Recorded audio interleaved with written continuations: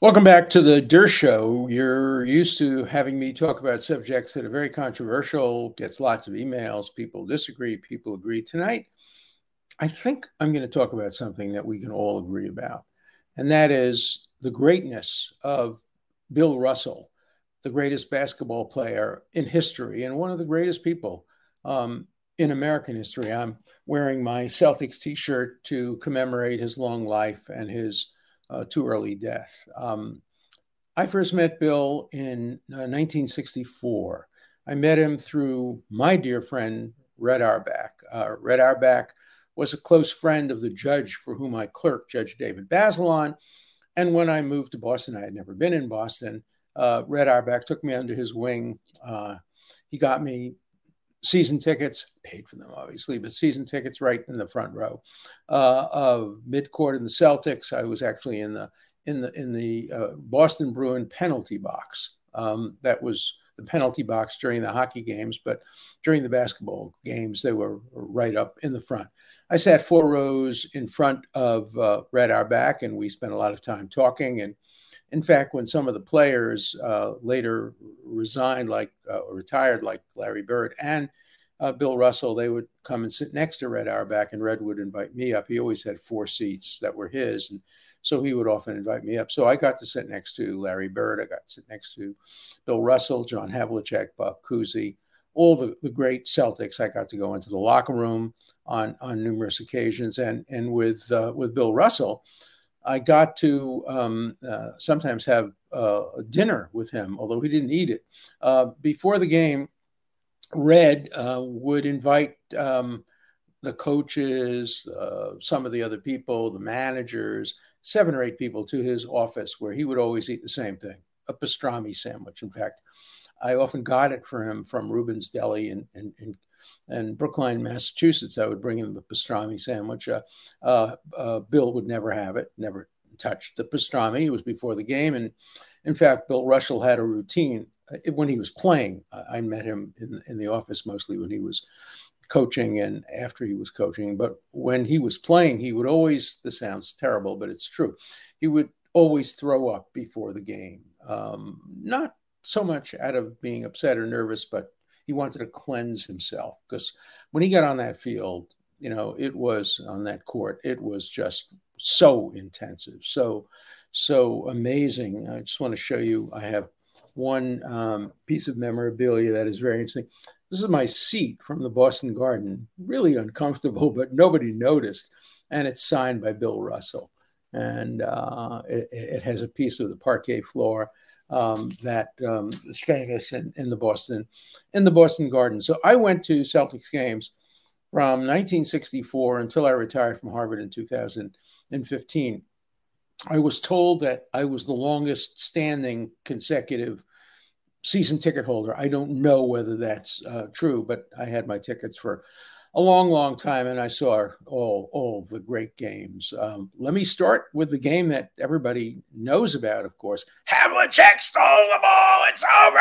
It's over. Havlicek stole the ball. Remember that? I was there. And I don't want to start by putting Bill down, but people forget that the only reason Havlicek stole the ball is because Bill Russell made one of his few mistakes. What happened, they were playing Philadelphia, 7th game of the Eastern Finals, and the Celtics were 1 point ahead, and they were about to win because they had the ball out of bounds under their own basket, and Bill Russell threw the ball in, and he was going to throw it. He aimed it at one of the Celtics players, and at that point, Philadelphia would have to foul the Celtics player to have any chance of winning, but Russell didn't see the wires. Any of you who are my age remember that basketball hoops used to be held up by wires, and the wire is foul territory. And Russell threw the ball in. He threw it high, and it hit the wire. Out of bounds, and Philadelphia got the ball with 5 seconds to go. And, of course, everybody remembers what happened after that. It was inbounded, I think, by Hal Greer.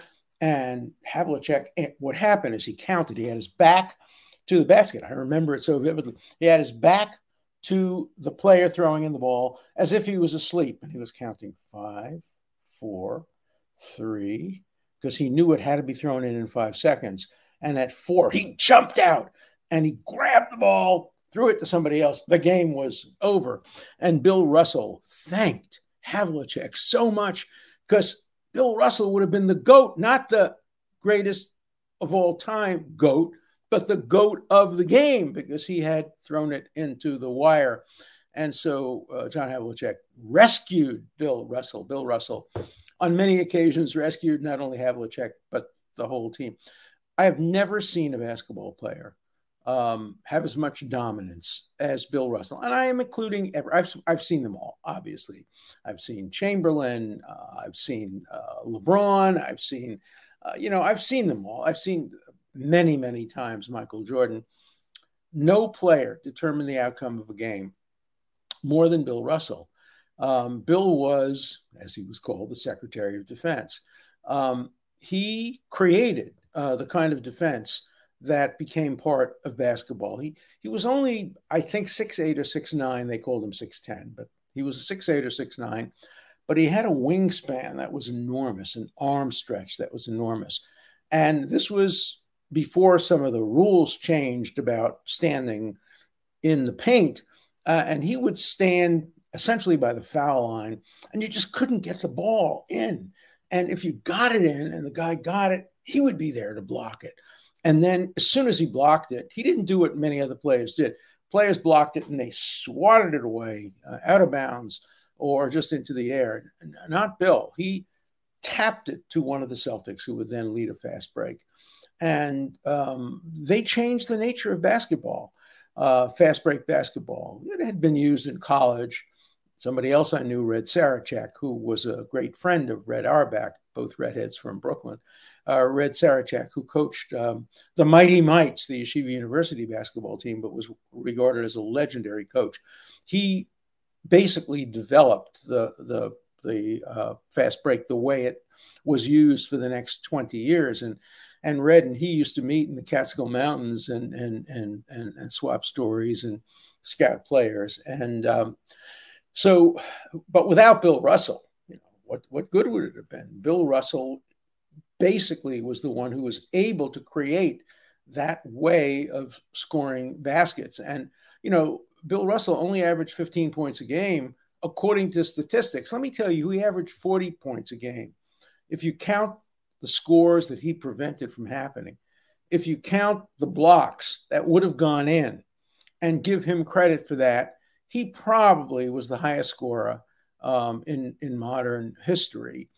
He refused to keep score against Chamberlain. He and Chamberlain had obviously a rivalry, and Chamberlain broke all the records. He scored 100 points in a game. I wasn't there for that one, but he scored 100 points in a game.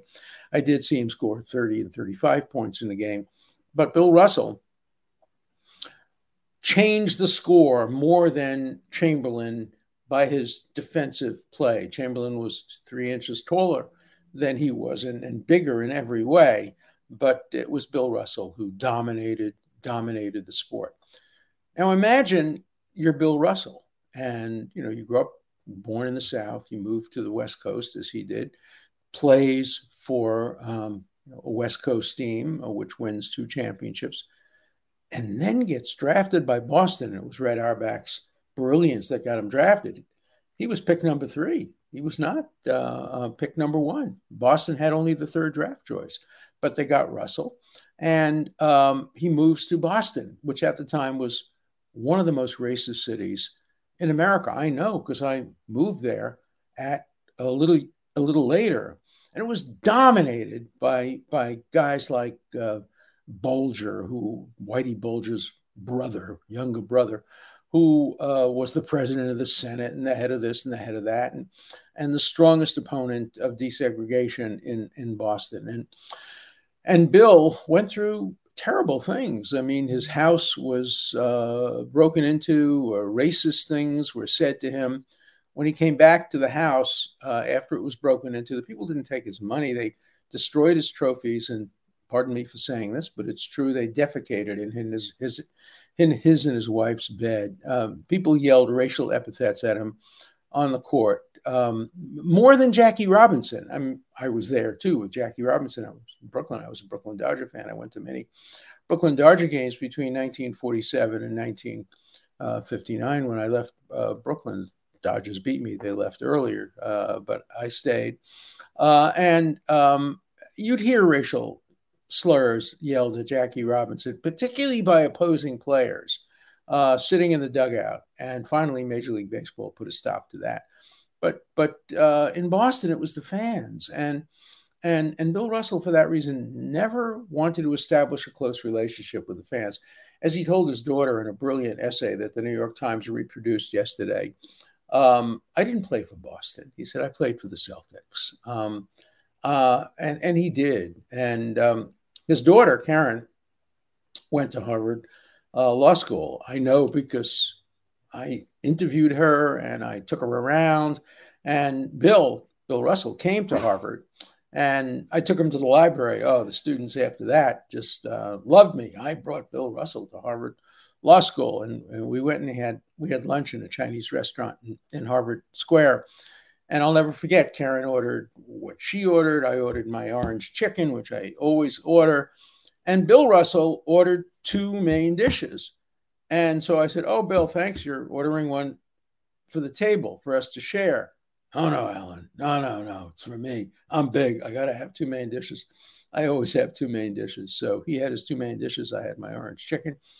And we went around Harvard Square and we went to Harvard Law School and I took him to my office. And we spent time there together. We spent time together in Red's office. We spent time together at All-Star games. He was not a close friend, but he was an acquaintance, and he liked me. I liked him. And I admired not only his skills. I was a basketball player. You won't believe that. I was a basketball player. I actually played in Madison Square Garden. I played for Yeshiva University High School, Brooklyn branch, boys division. And we didn't have a bad basketball team. We ended up winning the championship in our league, and we played against Manhattan Talmudical Academy, who won the championship in their league. And we played in a preliminary game before a Knickerbocker Syracuse Nats game, and I got to meet Dolph Schayes and Harry Gallatin and Braun and Sweetwater Clifton and some of the great Knicks of the day. And the guy who I was assigned to guard was another short little Jewish guard like me. His name was Ralphie Lipschitz. You may have heard of him. He changed his name to Ralph Lauren. And both he and I were kind of chasers on the zone. We didn't get to play much. We were subs. But he dressed very, very well. That I remember. But that's enough about my basketball skills. They were, mediocre plus. I can still hit a jump shot, not much of a jump, but a shot from the corner. And I regularly beat my 27-year-old really athletic grandson because I just take that shot from the corner. And he just can't make that shot from the corner like I can. I don't know why. But I still love basketball. I love watching the games. I love playing the game. And I loved rooting for Bill Russell. I was so honored to get to know the great Celtics. I got to sit next to Larry Bird for part of a season when he was part of the managerial team and sat in the stands with Red Auerbach. I got to meet Havlicek, and I got to meet obviously some of the other terrific players. Bob Cousy is still around. He's probably in his 90s. Just a great guy. Red Auerbach had a talent. He said, the first thing I look for in a ball player, obviously, is the basic skills. The second thing I look for is intelligence. He said, I only want smart players. And he said Russell was one of the smartest players he had. And the third thing I look for is character. He said, I want character. I want people who aren't out there, drinking and drugging it up. I want people with character. I want people who come to warm-ups. I want people who will show up on time. I want people who will support their other teammates. And he got that in Bill Russell. Bill was quiet when I knew him, but he was raging inside. He was raging against the racism of Boston and the racism around the rest of the country. He was an activist. He fought against racism. He was one of the few athletes who supported another one of my clients, Muhammad Ali. Muhammad Ali, the great fighter, was refused to be drafted and lost his titles and was threatened with jail. And I worked on his cert petition, challenging a search of his telephone or the wiretapping of his phone without authority. And Bill Russell supported him. A lot of athletes, including some African-American athletes, didn't want to support Muhammad Ali. Muhammad Ali was, a hard guy to support. He was such an egotist and so arrogant and, sting like a butterfly, float like a bee, or the opposite. Yeah. In any event, but Bill Russell supported him. And he also supported the kneeling for the national anthem. I don't agree with that myself. I understand it. The third stanza of the national anthem is pro-slavery and anti-Black. I wouldn't do it. I love America. I salute the flag. I don't say under God, by the way, when I salute the flag. I don't think that properly belongs in a Pledge of Allegiance in a country that has a First Amendment, but I say the rest of the Pledge of Allegiance. And I don't support kneeling for the flag. He did. He sent a tweet of himself kneeling when Kaepernick was criticized and attacked for it. So he was not shy about expressing his views, and he didn't allow him to influence his game. I mean, his game was sacrosanct. He would do anything to win. He was also not a dirty player. I remember Lambier from the Detroit Pistons. We would boo him so loud because he was all elbows. Look, I once played basketball in the highest court in the land. That's the 5th floor of the Supreme Court. There's a basketball court up there. And I used to, not regularly, but occasionally play. And one of the people who would play usually would be 9 law clerks and 1 justice from time to time. Justice Byron White, Whizzer White, who was an All-American football player. His problem as a basketball player is he didn't understand the difference between football and basketball. When I grew up, basketball wasn't a contact sport. Of course, you made contact, but it wasn't a contact. But I got an elbow in the mouth from Justice White, and I yelled out, "Son of it, Mr. Justice." And he said, no, when you're on the court, you can yell what you want. I hit you on the face. Shouldn't have done it. If this was a real game, you'd get a foul shot. So, I love basketball. I love stories about basketball, some of which are actually true. I remember Bill Russell. I remember him so well. I remember, and I wish his daughter Karen and the rest of his family solace, and may you be consoled with good memories. What great memories! What a great man! I call him the GOAT of GOATs. He was the greatest of all time basketball player, and maybe the greatest of all time athletes in the modern era. You can't compare somebody like that to Babe Ruth. Babe Ruth had no character, didn't do anything for the world except play baseball. Ty Cobb was a racist. But Bill Russell was a great man in addition to being the greatest player, which is why I call him the GOAT of GOATs. And so his memory will be a blessing to all. And let's see if anybody else comes forward and can claim the title of GOAT in basketball. I think he earned it. I think he deserved it.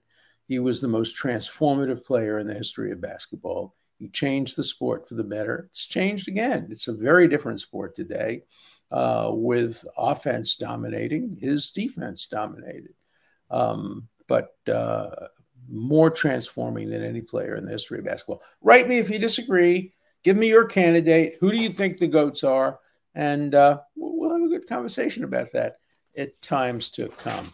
All right, let's turn to a couple of letters.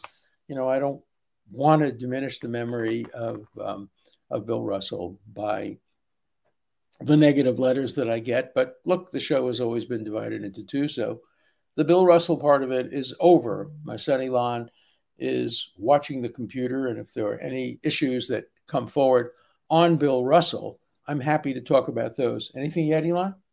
No. Okay, so let's get to the letters. For all your smarts, you're so wrong. You're so stupid. You can't see this election was stolen. You're an ostrich with a head in the sand. Open your freaking eyes. Watch 2000 Mules. I watched 2000 Mules. I like the guy who did 2000 Mules. 2000 Mules doesn't prove the election was stolen. 2000 Mules proves there are problems with drop boxes and with the way in which elections are conducted. But it doesn't even come close to proving that this election would have come out differently had there not been those problems. I think there were problems. Pennsylvania was a problem. Pennsylvania shouldn't have allowed voters to vote after the legislatively imposed deadline. There may have been problems in other places, but it wouldn't have changed the election in enough states to turn it around. And certainly the popular vote was overwhelming, I think close to 8 million votes. What does Professor Dershowitz think about the Department of Justice FBI investigation of the Trump campaign toward 2016? I don't like it. I don't like FBI looking into political campaigns unless the evidence is just as clear as could be. Elections ought to be conducted without the aura of prosecution. But who do you think was hurt most? Hillary Clinton was hurt most. She may very well have lost the election largely as a result of FBI Director Comey making that ill-advised and violative of Justice Department rules statement in which he basically said what she did was wrong, even though she was not going to be indicted. That may have turned around enough votes to change the election. Who knows? There were other factors as well, too. But the Justice Department should stay out of elections while they're occurring. All right, then you do it once a show. Why has this incredibly vile and ugly pedophile been given a platform? He belongs on death row. That's what we need. You know, I have a number of people who've written me letters. One of the recent episodes, you have lamented about how debate in America is now dead. We would love to have it back. Yeah, but, you know, this is what you're going to get when you have it back. Just name calling and lies and defamation. Part of me would love to sue people like this for defamation, but I have better things to do with my time. Thank you, Mr. Dershowitz, for a very interesting podcast. I truly appreciate the historical context. You know, it's interesting. I like doing the historical context, and a number of people write to me and thank me for it. A number of people say, no, it's boring. They don't want to hear that. They just want to hear screaming and yelling about the current election. Again, 80%, maybe a little bit more of my mail has to do with how Trump won the election and how any idiot knows that and how you could ever imagine that Biden would have won the election, even though we won by almost 8 million votes and overwhelmingly in the Electoral College. But that's most of my letters. I only read one or two of them. I ignore the rest of them, but that's most of the mail. That's not debate. That's just, you know, letting off steam. Okay, as an independent, not a GOP or Dem, and having actively campaigned for candidates on both sides, I commend you for your objective analysis of the important issues of the days. Thank you. Question: do you think that both Biden and Harris can be impeached for the border crisis? No. It's not even a close question. In order to be impeached, you have to commit treason, bribery, or other high crimes and misdemeanors. The Democrats tried to change that, tried to allow impeachment on the grounds of abuse of power, which would mean that 90% of American presidents could be impeached, or obstruction of Congress, which are vague terms. The Constitution says it has to be treason, bribery, or other high crimes and misdemeanors. You can argue what does other misdemeanors mean, but it doesn't mean having a difference in policy over the border wall in Mexico. It doesn't mean any of that. I gave a striking example in one of my books, and people attacked me all over the place. If a president, we don't have to imagine it's Trump or Biden, gets a call from Putin and says, you know, I really think Alaska should have never gone to America. It was a mistake. Could we get a do-over? Would you like to give Alaska back to us? And in exchange, we'll, send you some oil. If a president decided to do that, of course, he'd be immediately not elected and everybody would hate him and it would be the stupidest thing. It wouldn't be impeachable. It's not a crime of any kind. It's not an abuse of power. President has the right. Jefferson had the right to buy Louisiana. Another president has the right to sell Alaska. Should they do it? Of course, they shouldn't do it. Should the Constitution be amended? Yeah, it probably should be amended. There probably should be broader criteria for impeachment. If a president really does abuse power, and there are specifics as to what he did to abuse power illegally, unlawfully, yeah, I would vote for that constitutional amendment, but I can't vote for a current impeachment or support a current impeachment which violates the Constitution. You know, people say, oh, impeachment is whatever a majority of the House decides and whatever 2/3 of the Senate convicts on. No, senators and congressmen take an oath of office to support the Constitution. The Constitution says there are criteria for impeachment: treason, bribery, other high crimes and misdemeanors. Unless one of those criteria is met, it is unconstitutional to impeach. And if a president were to be impeached on that ground, he might not leave the House. He might not leave the White House and might say, no, I'm not doing it. It was an unconstitutional impeachment. So, you know, transitions of power are great and important, but only if they're constitutional. Now, in this case, the election was fair and the transfer of powers should have occurred, though I don't blame lawyers for challenging it. I challenged the 2000 election on behalf of the voters of Palm Beach County, who, as the result of an illegal butterfly ballot, were denied the right to vote for a candidate they wanted to vote for. So I don't think that Rudy Giuliani or any of the other lawyers should be disbarred for having stretched their lawsuits. That's what lawyers do, and courts strike them down for doing it. That's the way the process works. But disbarment, because you disagree with what a lawyer did, is not, to me, the right approach. Okay. I am very worried that they will finally come up with some phony accusation that will be acted upon and Trump will be prevented from running again. If this happens, it will be up to us to save America. Well, by what means? I mean, what are you going to do if that happens? I think it would be unconstitutional. As you know, the 14th Amendment does provide, the 13th, 14th, 15th Amendments were basically the Civil War treaties of peace, does provide that a person who is guilty of insurrection can't hold office in the United States. Jefferson Davis and Judah Benjamin couldn't run for the Senate in South Carolina or Louisiana, but that provision was there for a real insurrection, for a war, a civil war. Remember how it started? Confederate troops fired on an American fort, Fort Sumter. I've always thought, and this is again some history, what if instead of firing on Fort Sumter, the leaders of the Confederacy, Lee and Benjamin and Davis, had said, look, we just want to separate. And they wrote a Declaration of Independence modeled on our Declaration of Independence. When in the course of human events it becomes necessary for some states to secede from other states, it's called the United States of America. But we've decided to secede. Would Lincoln have invaded? Would he have started the war instead of responding to the attack on Fort Sumter? It's an interesting question. What was illegal about what the South did? Obviously, attacking the United States was treason. You picked up arms. That's the definition of treason, took arms against the United States. But what if they hadn't done that?